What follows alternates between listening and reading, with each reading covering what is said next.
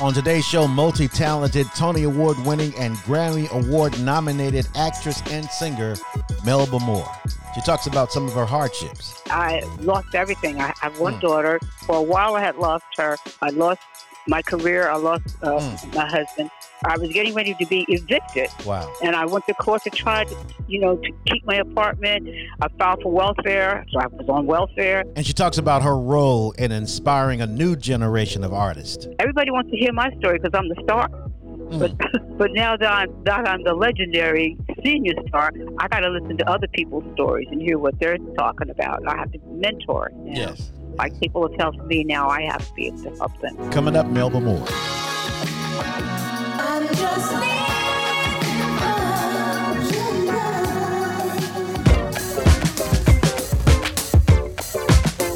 You're listening to the 20-Minute Morning Show for Friday, July 17th. In 1990, Melba Moore recorded an unforgettable version of Lift Every Voice and Sing. Her new CD, The Day I Turn to You, has this new rendition. lift every voice and sing till earth and heaven ring with the harmonies of liberty. Let our rejoicing rise high as the listening skies. Let it resound. The NFL is going to play Lift Every Voice and Sing before each of the season opening games for the first week. What are your thoughts on that? I think it's amazing that the NFL is going to use Lift Every Voice and Sing now, and to bring attention to the fact that African Americans are an official nation within this nation. That's Right. what it means to me. I did some research about this gentleman, former Howard professor, who back in March of this year, he had a written campaign trying to get the Black National Anthem played before college basketball games and the NBA. And it seems like the NFL is the one that picked it up. So we got to give him some props on that as well. Absolutely, because I mean it's a whole process that's had to unfold. Of first of all, African Americans weren't allowed to play on the teams. That's right. Come a long way. We still got a long way to go, but to some degree, it may sound strange, having to prove that we're human beings, because that myth was spread, for people to make money off of slavery. Right. By saying, well, they're not really human beings. Right. That's right.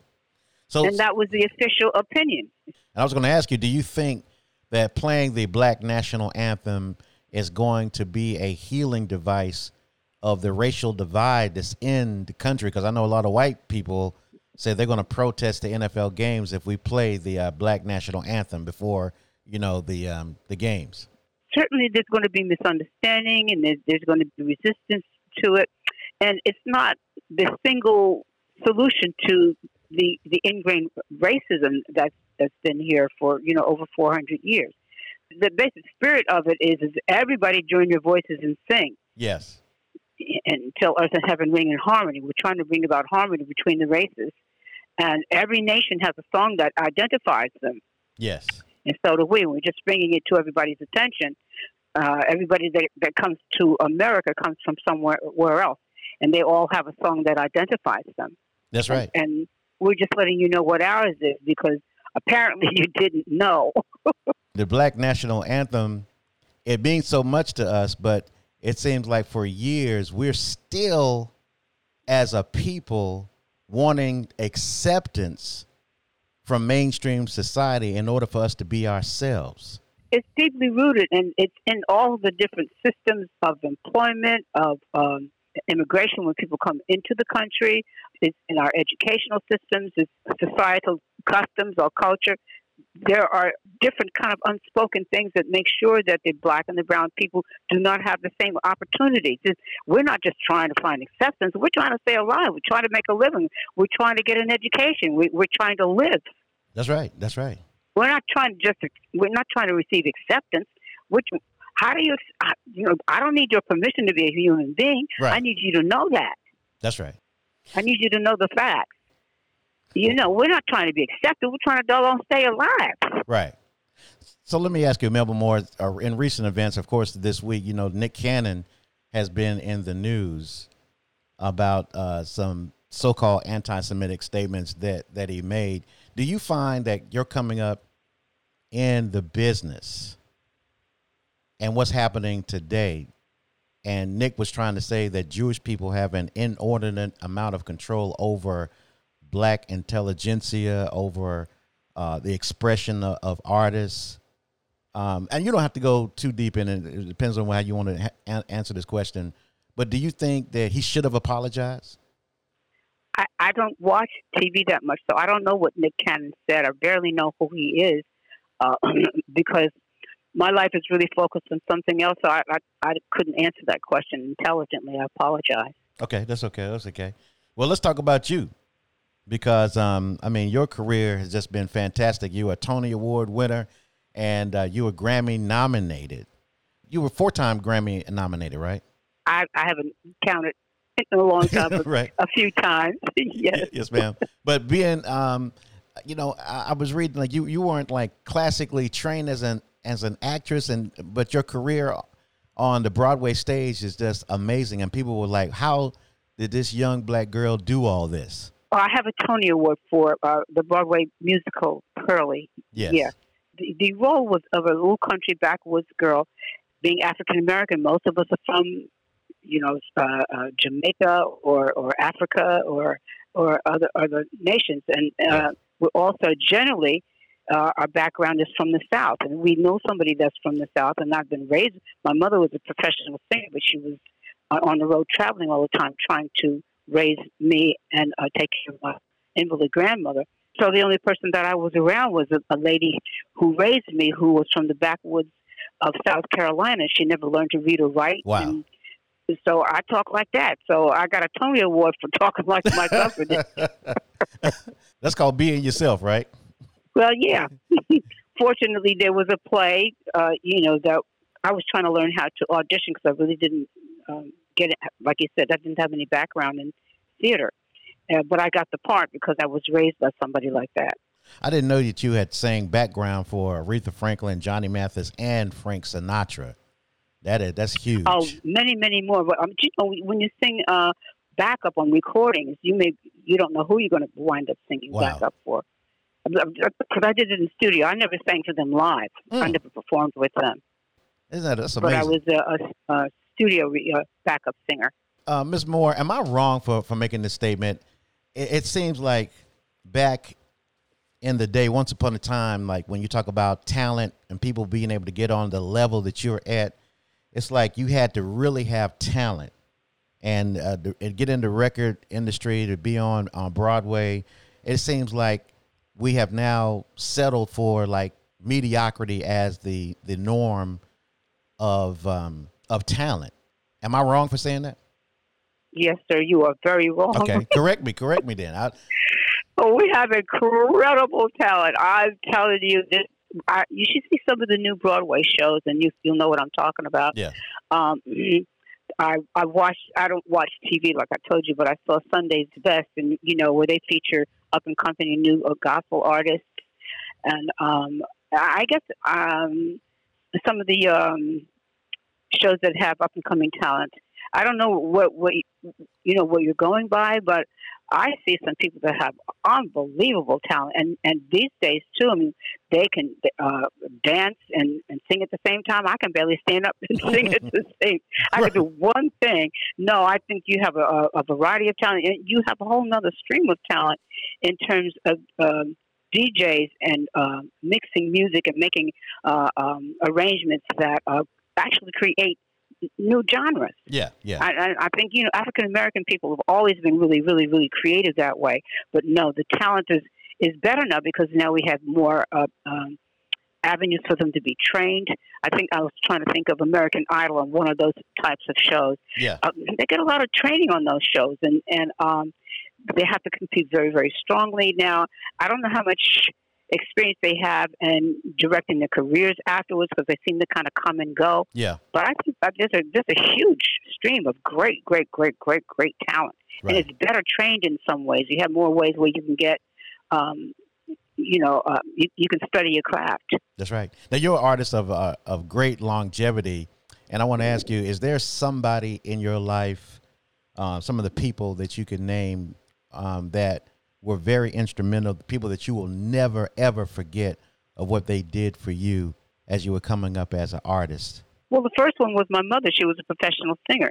By the time, I was a teenager, I realized that people that were musicians were treated differently by other people. Yes. First of all, she was very beautiful physically. So there was an example for me to look at to say, oh, well, you have to try to make sure that you look nice and special because people treat you differently when they think you're pretty or when you're attractive. Right. And she would tell me, it doesn't matter how well you sing if you don't move people's emotions. And I started to listen to different people and see, well, why was this one popular? Why was that one popular? And some of them, they didn't have very much talent, but they had something. And you try to figure out, what is this? And I'll call it an anointing or charism.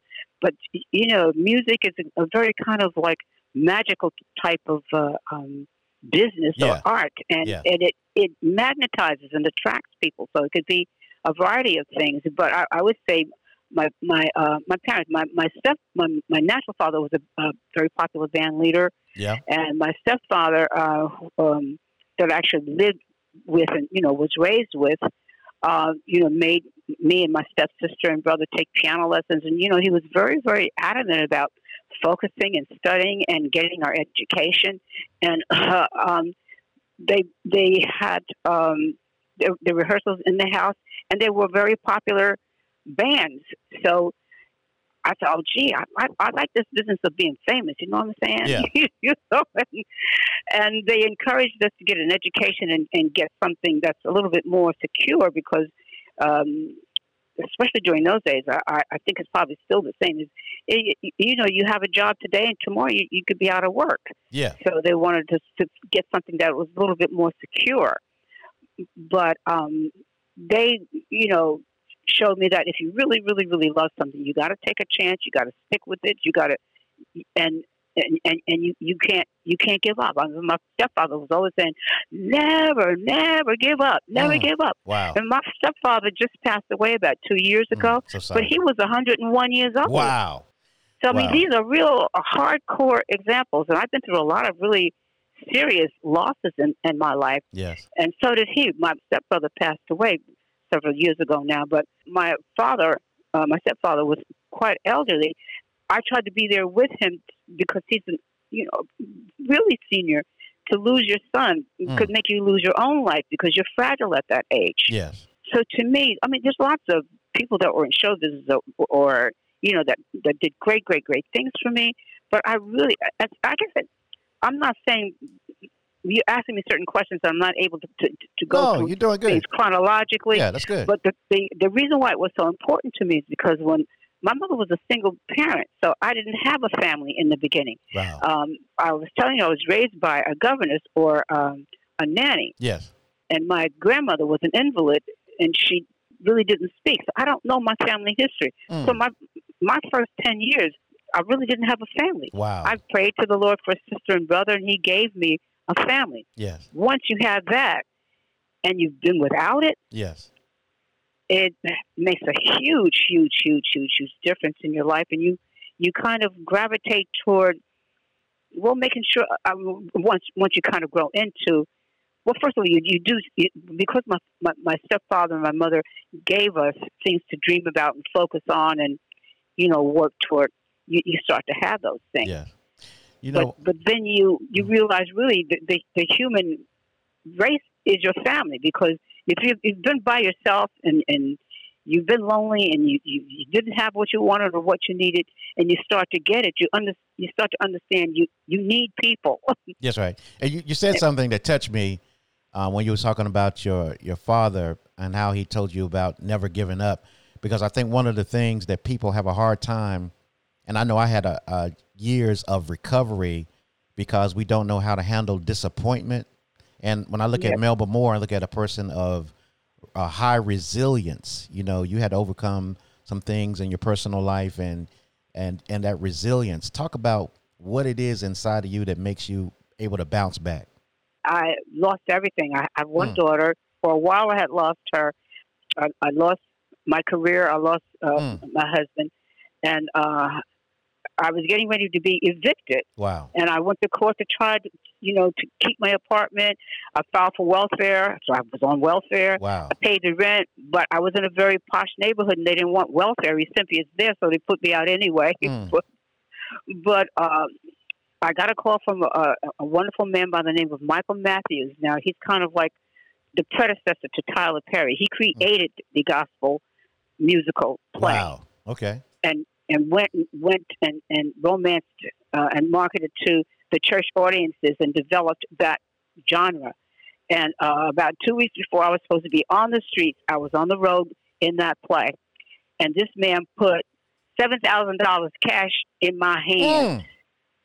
Wow. Because I didn't have an address. I didn't have a bank account. Yes. That's one small example of how people have come to my aid. I didn't have a place to stay. But fortunately, I was on tour, so we stayed in hotels. Ms. Moore, how did you feel when he put that $7,000 in your hand? What were you thinking? Well, first of all, he had to take me to the back of the bus where he used to pay us for the tour bus. Yeah. And show me how to count it because it was too much money for me to hold in my hand. Wow. And I didn't have a bank account, so my little saints on the road, because they were all saved, showed me how to, get money orders and put it in different places and make sure that I had it safe, not leave it anywhere. You had to learn how to live differently. But these people, they didn't know me. They were artists like I was, but the difference was is that they were saved, sanctified people, and that's how they ran their lives. That's one good example. I have a new CD I call Day I Turn to You. 3 of the songs on it was written and produced for me by Shirley Murdoch. Wow. And she's another one, how I was out there with this play, and I went to see her perform and talk with her and told her that I needed some music because I was saved, but I wasn't raised, Baptist or Pentecostal, so I didn't have any of those songs. Wow. Wow. So she wrote and produced a wonderful duet that she actually sang with me, a duet called Call Me.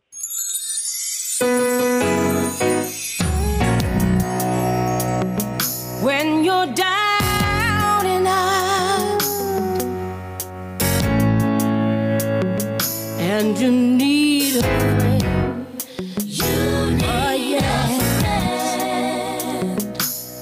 when you need someone in which you can depend, like a breeze over troubled waters, I will be there for you. Oh, yes. You never have to worry, because I'll always see you through. He said, just call me.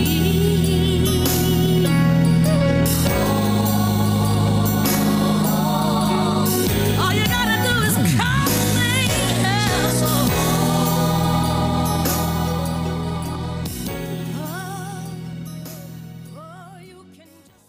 And I basically paid her a small amount of money for studio costs and things like that, but she didn't charge me. She told me I could do whatever I wanted to do with the CD. That's blessed. That's like if you're a carpenter like Jesus, you got some wood and some tools to work Go with. ahead. Go ahead. So you can make a living, so you can put a roof over your head. But that you getting your payback. I like that scripture says, as thou hast done, so shall it be done unto you, because you helped other people in their careers. I know one of the things you did for Freddie Jackson. I mean, you used to bring him out on stage and put him out front, I mean, that's right. I mean, who does that? People don't do that, because they're so insecure and envious and jealous, but you weren't like that. One of my favorite people that you work with is Kashif, right? You work with Kashif. Oh, yeah. Man, that hurt me when that brother died. I think he was one of the most underrated producers and artists that never got his just due. Tell me about your relationship with him. Well, Kashif was incredibly talented, and I'm still friends with his daughter and his daughter's mother. I'll say that because they never really got married, but they were teenage sweethearts. Yeah. And Tanya, his daughter, and my daughter are like best pals. Yes. Yeah. Because she was like family. He brought Paul Lawrence and several other really great songwriters, Lilo Thomas. Yeah. Several other great songwriter, singer, producers to our company, which was then Hush Productions. Yeah. He was a very gentle, very talented young man. Living for Your Love. Woo, that song puts chills on my spine. Right. He brought me some really good music. I got rid of what was loneliness when I finally made my heart beat fast. Took my breath away. I didn't know exactly what to do, but I had to make the moment last. Until you here to stay. Now I know it's true that I want you are me. This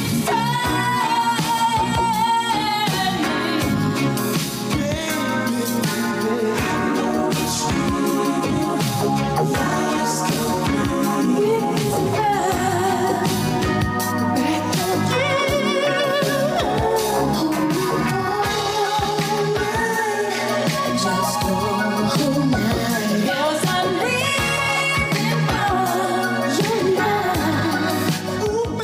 And speaking of that song, Lala, that's the name of the young lady that wrote and produced that song. Yeah. But he had a whole plethora of songwriters and producers that he brought with him.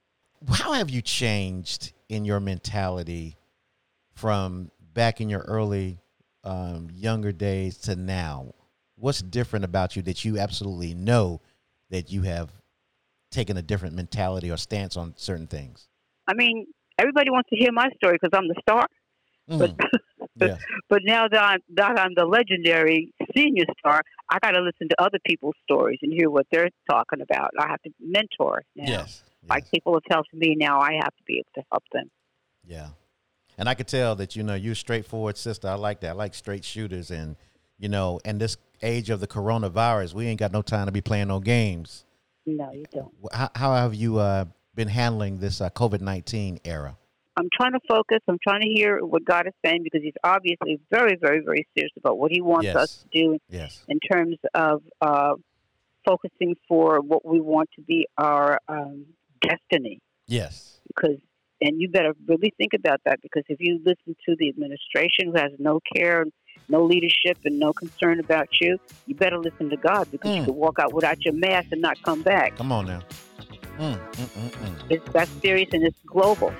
Hey, much continued success to you, Melba Moore. And how can people get in contact with you, your website information, social media?